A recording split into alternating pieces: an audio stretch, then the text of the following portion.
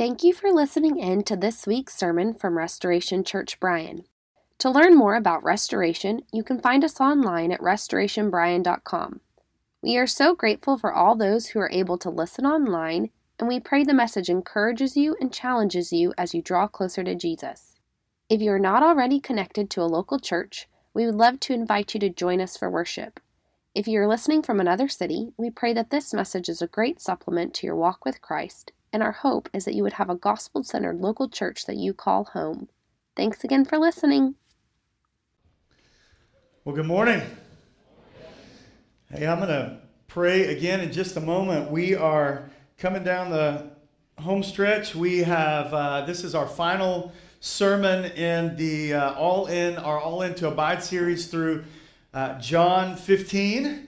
Although the vision of being all in to abide is we're gonna continue to talk about this and keep it before our local church really through the end of the year, and continue to unpack that and continue to try to wrap our hearts and our lives around that. And so I want to let me pray, and then we're going to dive into our text this morning. Father, we come before you. We thank you for your word. God, I just echo what has already been prayed and what we've already been singing. Jesus, we need you to increase. We need to decrease. We need to get out of your way. So Spirit of God, I pray as you've already moved in power through our time of worship this morning, that you would move as we open up the word. And God, we know that you're present, you're here. And we want to anticipate and have an expectation that you're going to move in power. And so, God, open up our hearts, open up our minds, open up our ears to just hear and to respond to the word. And so, God, be glorified in this time. We pray this in Jesus' name. Amen. Well, if you've got your Bibles, hopefully you're there. John chapter 15, as we this morning cover 9 through 13, and we're going to dive into the text in just a moment. But church family, there are certain things that that by design they go together. We've got some pictures up here for illustration's sake. Things like cold weather and hot chocolate, okay? Although the marshmallow ratio here, I think, is a little off. Things that go together like Aggies and whooping on cue, okay? Things like weightlifting and over-exaggerating, okay? We got that one. Like Christmas and Die Hard. See what I did there? See, let that be a lesson. Or my personal favorite, things that go together like Matt Ulrich and White Francis Chan jokes. Okay, and so there are certain things that just go together, and you can't have one without the other. Church family, you cannot say that you abide in Christ if you do not abide in Christ's people. Can't happen. And so this morning, we close out our series in John 15 and this call to be all in to abide. And again, that Greek word for abide is the Greek word meno, M-E-N-O, and it just means to remain, to stay, or to reside. And so here's the challenge this morning. I want to address the follower of Jesus. Christian, I want to address you and just say this. I need you to look into the mirror of God's word this morning. Look into the mirror of God's word. This message isn't for the other person. It's not for people out there, right? It's not for others. Christian, this message is for you. What will you do with this call to abide in Christ's people? And I want to jump in this morning and look at our first point. But first, I want to reread verse 9. It says this. As the Father has loved me, this is Jesus talking, so I have loved you. abide in my love. First point this morning, if you're following along in the bulletin or on the screen, is this. Christ started the community party. Amen? Christ started the community party. I want you to look at your neighbor and just say this. Just say community party. That was really wimpy. Look at your other neighbor and with some conviction say community party. There you go. Church family, we talked about this. We talked about this when we walked through Acts 17, 22 through 34, and we looked at Paul's interaction with the Athenians and their multiplicity of idols and gods in the city. And we talked about how when people are on a spiritual journey, but maybe still outside the Christian faith, they're asking questions. They're asking certain questions like if there is a God, what is he like? What is his character? And can I know him? Like can I know this God? And so the beauty of the biblical picture of God is that he is a relational God who creates, who pursues and who loves. And we talked about this as we look at our own design and hardwiring. What we begin to realize is that it makes a lot of sense if we are created in the image of God, that these things would be on display in our lives, albeit imperfectly. And so we are designed to create. We are designed and hardwired for relationship. We're designed to personally know and to be known. We are designed to love and to be loved as people, as image bearers of God. And we talked about this a couple months ago in Acts 17. David Peterson said this: if we are personal beings able to relate to one another with love and trust, our God, our Creator, cannot be anything less. God, our Creator, cannot be anything less. How, David Peterson said this, how can the impersonal give birth to the personal? And so, church family, verse 9 points to the character of God. But here's the deal. It also points to this biblical concept of the Trinity. And again, I know that we don't see the Holy Spirit in verse 9, but throughout the Gospel of John, there are multiple references to Father, Son, and Holy Spirit. But verse 9 is ultimately pointing to this triune God, one God, three in one, existing in perfect self-giving relationship with one another. You say, well, okay, what does that mean? How does that tie in? And it just means this.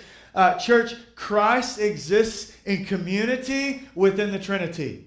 Christ exists in community within the Trinity. So later, Jesus would tell his disciples in John 17:24 that the Father loved him from before the foundation of the world. Before that, in John 10:17, he said the Father loved him, the Son, because he laid down his life for others. And so here's the simple point I want to make. Christ is not calling you to something that is foreign to himself. Right? Jesus is not calling you to something that's foreign to himself. He's calling you into his very identity. Like Jesus got the community party started. Let's just keep it real. Let's keep it 100 this morning. Biblical community is hard. Amen? That's weak. Amen? Like this is hard. Doing life with other Christians, like it is hard. But here's what I want to say. It is the plan of God because it is embedded in the person of God. Amen? Second thing this morning as we look at verse 10. Jesus said this: if you keep my commandments, you will abide in my love, just as I have kept my Father's commandments and abide in his love. Second thing this morning is this: Christ's commands are not negotiable. Christ's commands are not negotiable. I want you to look at your neighbor, tell him Christ's commands. Look at your other neighbor, tell him Christ's commands. So history will tell us History will tell us that Thomas Jefferson literally would rip out the parts of the Bible that he didn't agree with. Jefferson was a naturalist who didn't believe in the miracles, didn't believe in the supernatural of Scripture, which obviously is going to lead to a whole lot of Scripture editing led to a lot of editing on his part. Church, what's crazy is I think that we would all agree that you shouldn't do that, right? Ted's ripping up his Bible again. Tina just ripped Galatians right out. Last week it was Romans. But I'll say this. Today's version of editing, it's really much the same, maybe minus the physically tearing out Bible pages. How often do professing Christians just quietly disagree with the Bible? Right? The same Bible that says Christ died on a Roman cross for your sin and was raised and is your righteousness. Like, you believe that on one page. Like, just think about the hypocrisy of this. You believe that on one page, and then you turn the page and you're like, yeah, but not this. Right? So we just quietly disagree with the Bible on areas of sexuality and morality and priorities, and at times the outright commands of Christ. And even when we don't outwardly disagree, if we inwardly rebel, do not our lives bear the evidence? And I said this several weeks back, but in those moments we're operating like the words of Jesus are the holy suggestions and not Holy Scripture.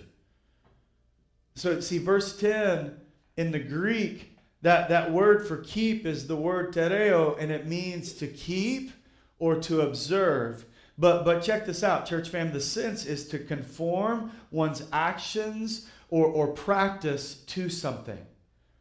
And so, church family, verse 10 is connected. If you look at the text, it's connected to verse 9. This is the follow-up to prove it, right? This is the follow-up to prove it from last week, the last point in the message. But here's the warning that we talked about last week.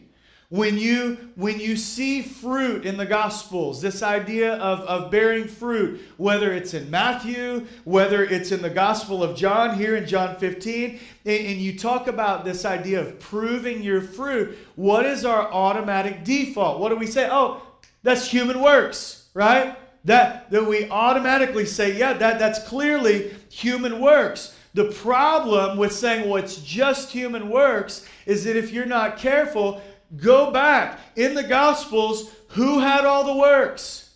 The Pharisees had all the works. And if you're not careful, you make them the heroes of the story. Church, what I want to tell you this morning is that it's more than works alone. It is the character of Christ and the confession of Christ through our works. Amen? I'm going to say that again because the church is missing this. It is the character of Christ in us. It is the confession of Christ through us and through our works. That's the fruit. Like, you can't fake the character of Christ. You just can't do it. Because that comes from within. That comes from a place of heart transformation from believing the gospel. You also, just like you can't fake the character of Christ, you can't take the glory of Christ.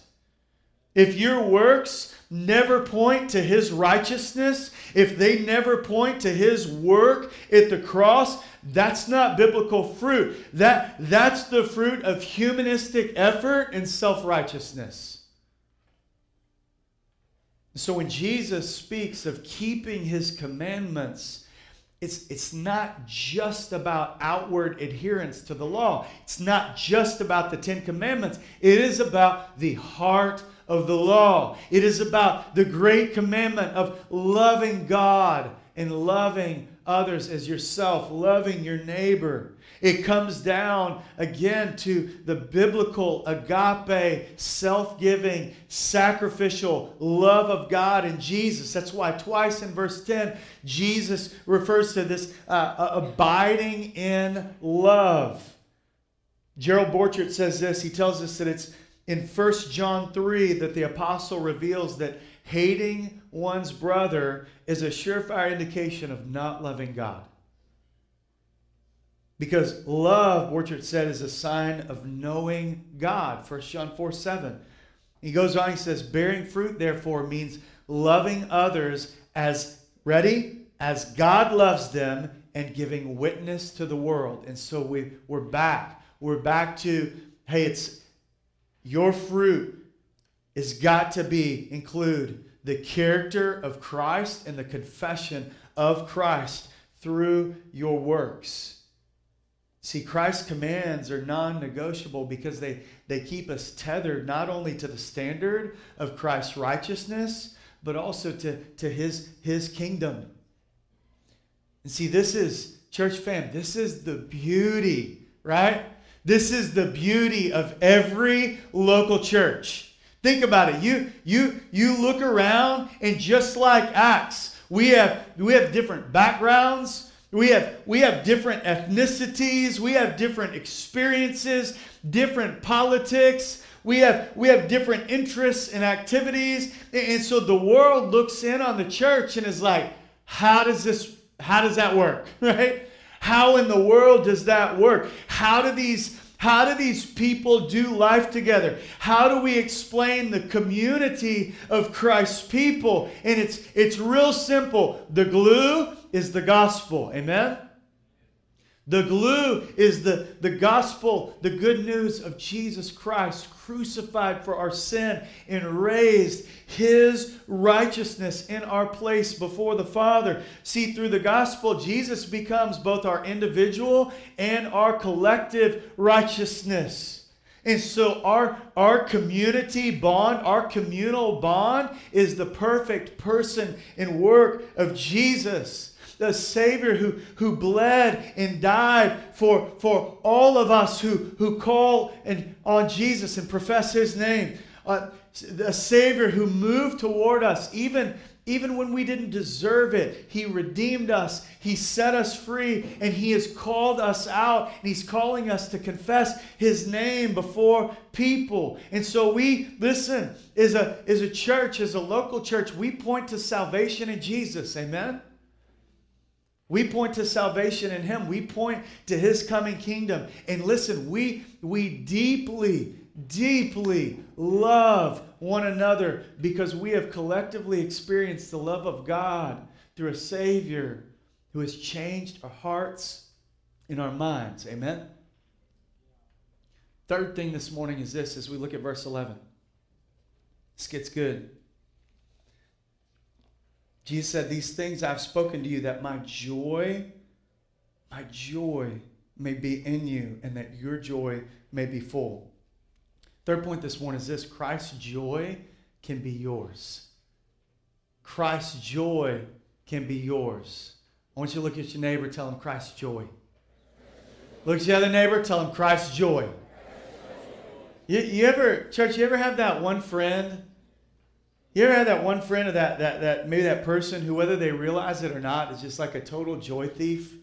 Do not point fingers right now. Like you say something like, man, the weather is awesome today. And they say, yeah, it's about time because last week it was miserable.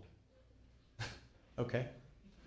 Or you say, man, worship was incredible today, wasn't it? And they're like, it was okay, but I had to park at Chicken Express in downtown Bryan to get to Restoration. Or you might say something like, the Rockets had a big win last night, and they say, yeah, but they're still dead last in the Western Conference, and they're terrible. And those are fighting words. Church, of all people, Like, we should strive for joy. Amen? Like, of all people, like, we should showcase God's joy to the world. And verse 11 is one of those verses that you just kind of read, and it's so easy. So easy to just gloss right over. But verse 11, listen, it should jump off the page at you when you realize that Jesus, listen, is hours away from being betrayed by Judas and handed over to the authorities and mocked and beaten and tortured and crucified for the sin of the world. Church family, what's more is that Jesus, and he knew it was coming. It's not like this was a shock or a surprise. So how can this same Jesus talk about his joy? How can this same Jesus talk about his joy? Church family, again, verse 11 flows from verse 10, just like 10 does from verse 9, and it connects obedience to joy. You realize joy flows from obedience. Joy flows from obedience. Think about it, and I'm going to ask, dial in here and understand the connection. Think about it. Jesus was perfectly obedient to the Father, which meant he constantly maintained this perfect fellowship at all times with the Father. Remember what happened in the garden. You go back to the garden when Adam and Eve sinned, and I think a lot of it we focus on the shame, and yes, there was shame, but there was also separation. There was also immediate separation. See, because the focus of Adam and Eve shifted to their circumstances. And they lost sight of the character of their God. And because they had believed the lie and they had taken their eyes off of God. But then you fast forward and Jesus comes along, whom Paul calls the second Adam. You get to Romans 5:19 and Paul says, "For as by one man, the first Adam, one man's disobedience, the many were made sinners, so by the one man's obedience," talking about the second Adam, Jesus, by one man's obedience, the many will be made righteous. So check this out, church. Christ alone knows the experience of being in perfect and right relationship with the Father. So Christ alone knows the experience of perfect joy because his affections, his devotion, his thinking, his actions never shifted away from the perfect love of the Father to his circumstances. Tony Evans says this. Dr. Evans says, joy is internal stability in spite of external circumstances because of the knowledge that God is in control. Let me say that again. Joy is internal stability in spite of external circumstances because of the knowledge that God is in control. Dr. Evans goes on, he says, it is a settled assurance and a quiet confidence in God's sovereignty that results in the decision to praise him. The Lord gives, the Lord takes away. Blessed be the name of the Lord. And see, this is where it gets real, right? Let's talk some application. This is where it gets real. Too many Christians are walking around today, and their experience is this joyless. It's just this joyless existence, and we operate like that's normal, right? We operate like that's a normal thing, and I get it, right? We look around and we say, yeah, but man, look at that injustice, right? Look at those people hurting, or look at what COVID has done, or look at what this group or that group is doing, or look at what I've had to walk through, and we forget that Jesus that day was walking to the cross. He was walking to the cross for us. Church, we've got to come back to believing that God has called us to abundant life and not this abysmal one. I love how Matt Carter puts it. He says, you can't know Jesus and lack joy. You can't know Jesus and lack joy. And he goes on, he qualifies that. He says, it doesn't mean every day is easy and filled with laughter, but it does mean that your life is ultimately marked by a confidence that Jesus is greater and more satisfying than anything this world has to offer. Amen? So Christian, if things don't go your way, if your health breaks down, if your finances fail, if relationships are hard right now, if life is hard right now, heck, if tomorrow the whole world falls apart, right? If Russia invades Ukraine and World War III ensues, I want to tell you, like, the blood of Jesus still holds. Amen?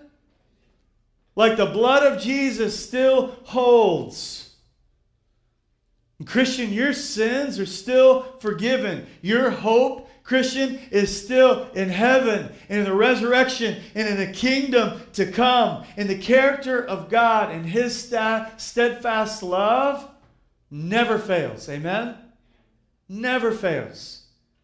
And I understand that we walk through hard things. We walk through hard things. I understand that, like, mental health struggles and depression and trials and all anxiety and fear, like all of it. And I would never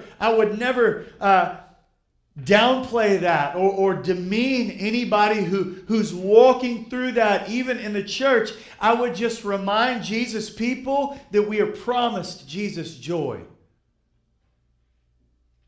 Jesus' people are promised Jesus' joy, and not just a limited supply either. Right? What does the text say? He says that your joy may be full. That it may be full. In the Greek, it's this word plero, and it's the sense is to be or to contain as much or as many as is possible. Church, that is a picture of overflow. That is a picture of the overflow of Jesus' resurrection life in us. One commentator said this. He said, this is about Christians getting to the place where they view their own pain in light of the divine perspective.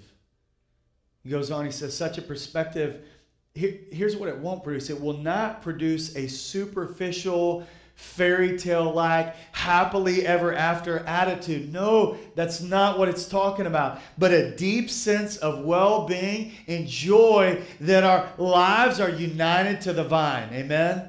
They're united to Jesus, and thus not only His self-giving sacrificial death, but also to the power of His resurrection. Amen? So, church, do you believe? Do you really believe that Jesus' joy can be yours? If you believe Jesus' joy can be yours, say amen. Fourth thing this morning, and we'll be done after this, is as we look at verse 12 and 13, it says this. Jesus said, this is my commandment, that you love one another as I have loved you. And 13, greater love has no one than this, that someone lay down his life for his friends. Fourth point today is this: Christ's community needs you all in.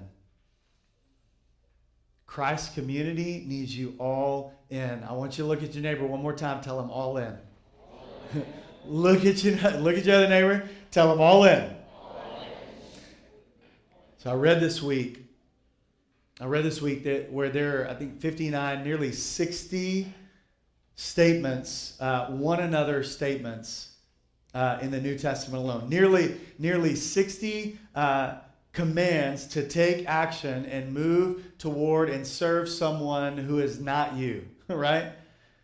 After 20 years in ministry, I've heard it so many times where you have these conversations with folks and they're like, man, it's just me and Jesus, right?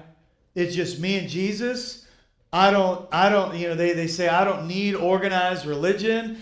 They say the church is just filled with hypocrites and sinners. And I'm like, oh, I'm so glad that you have reached the place of sinless perfection, right?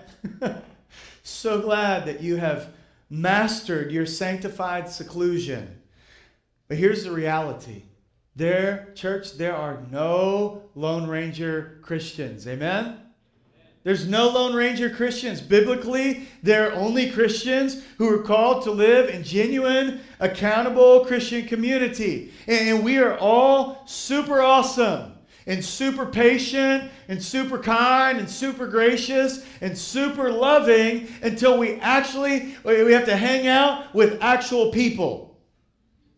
Amen? Right? I was great until the people showed up. See, community is the place where the rubber meets the road. And this is where we put the agape love of God into practice and on display for the world to see. See, verse 12, look at verse 12. It simply reiterates the great commandment and reminds us that the ultimate charge is to love others as Christ loved us. And what's cool about verse 12 is that the love of the disciples in the Greek is in the present continuing sense, but the love of Jesus is in the aorist, it's in the past tense, meaning for us, it's an ongoing work. Amen? Can we just agree it's an ongoing work to love one another? Yes. But for Jesus, but for Christ, the work is finished. It's done. And verse 13 is actually an allusion to the death of Christ. But Jesus, check this out, Jesus didn't just lay down his life for his friends. Romans 5, he laid down, it's Romans 5, 6 through 8. Jesus laid down his life for his enemies. He laid down his life for those who weren't seeking him. He laid down his life for an enemy. And so in the Greek, that word for lay down is the word tithemi. And the sense of the word means to give up, to lay aside a right or a possession. Church, this is the picture of Philippians 2, 1 through 7, right? This is what Paul was talking about when he referenced Jesus. It's a picture of Philippians 2, 1 through 7. And herein lies our problem, right? Herein lies our problem. Too many Christians in the American church have this expectation that they want Christ's people to pour into them, right? They want to roll up in the church and they want people to pour into them. And they want others, they expect others to give their life for them, but they're not willing to give their lives for Christ's people. You look at Hebrews 10, 24 through 25, and the author of Hebrews said this. He said, let us consider how to stir up one another to love and good works, not neglecting to meet together as is the habit of some, but encouraging one another, and all the more as you see the day draw near. Church, I've said it before, when we gather, there's just a grace. There's a grace of presence. Amen? There's a grace in meeting together in face-to-face, flesh and blood interaction. And here's the application, right? Ready? Like it or not, Christian, your growth is connected to Christ's people. Christian, your growth is connected to Christ's people. And not just a generic universal church that you get to do life with on your own terms, but the local church who you come up under and who you commit your life to. And so often you're hitting these walls of spiritual growth and you fail to connect the dots that the holding pattern of spiritual growth that you're in is going to continue until you go all in on the local fellowship to which God has called you. And you can't demand everything from the church while giving your leftovers. Let me say that again. You can't demand everything from the church while giving your leftovers. You can't expect to get life from Christ's people when you're not ready to give your life for Christ's people. And in fact, I will say this. If you demand and you require what you refuse to give, the community feels the weight of your impossible expectations. They feel it. And you'll never be satisfied because you've made biblical community about you and it's about Jesus. And if you were following Jesus, you would follow His lead and you would give and you would lay down your life for others. Kent Hughes said this. He said, sacrifice is essential to genuine friendship and love. Friendship thrives on sacrifice. He said we must constantly cultivate a sacrificial spirit, must constantly work at being givers. See, Satan loves to not only keep us kind of immersed in our selfishness, but also he loves to keep us in these strongholds, these cycles of isolation and loneliness. But here's the good news, Christian. As you respond to the gospel, if you're all in to abide in Christ, you're always one decision away, right? You're one decision away from experiencing the grace and the glory, the joy, and the freedom of biblical community. Amen? You just got to decide if you want to be all in. Or do you turn inward and stay isolated because you don't really believe that God's grace can be experienced among God's people? Take the leap, right? God made you, Christian, God made you for community, and His community needs you all in. I'll close with this, and then we're done this morning. I'll close with this. You cannot say, again, you cannot say that you abide in Christ if you're not willing to abide in His people. Our small groups have launched. They're going strong all over Bryan College Station. And we met with our group Tuesday night. And one of the things that I told them, and I meant it, even as Steph and I have been doing life and missional community for years and 8.5 years now in Bryan, I told our group on Tuesday night, I said, our MCG, our missional community, is a source of great life for us. Right? It's something that we look forward to. It's something that fills us up every week. Anybody else feel that way about their small group of people? Listen, that's how we feel. And I think the question that you've got to ask is this: if I don't see Christ's people as a source of life, have I really given my life to them? Have I really given my life to them? Is my lack of being all in really, really just manifesting the lack of agape love that I have for the bride of Christ, His church? We don't want to admit it, but our fellowship and our accountability problem is a gospel problem. Why? Because Christ, in the fullness of His joy, the joy that was set before Him, and in the faithfulness of His love, He put His head down and He went in all in. He went all in at the cross for us. And He laid down His life. And you say, I love Jesus. You say, I abide in Christ. Awesome. Abide in His people. Y'all pray with me this morning.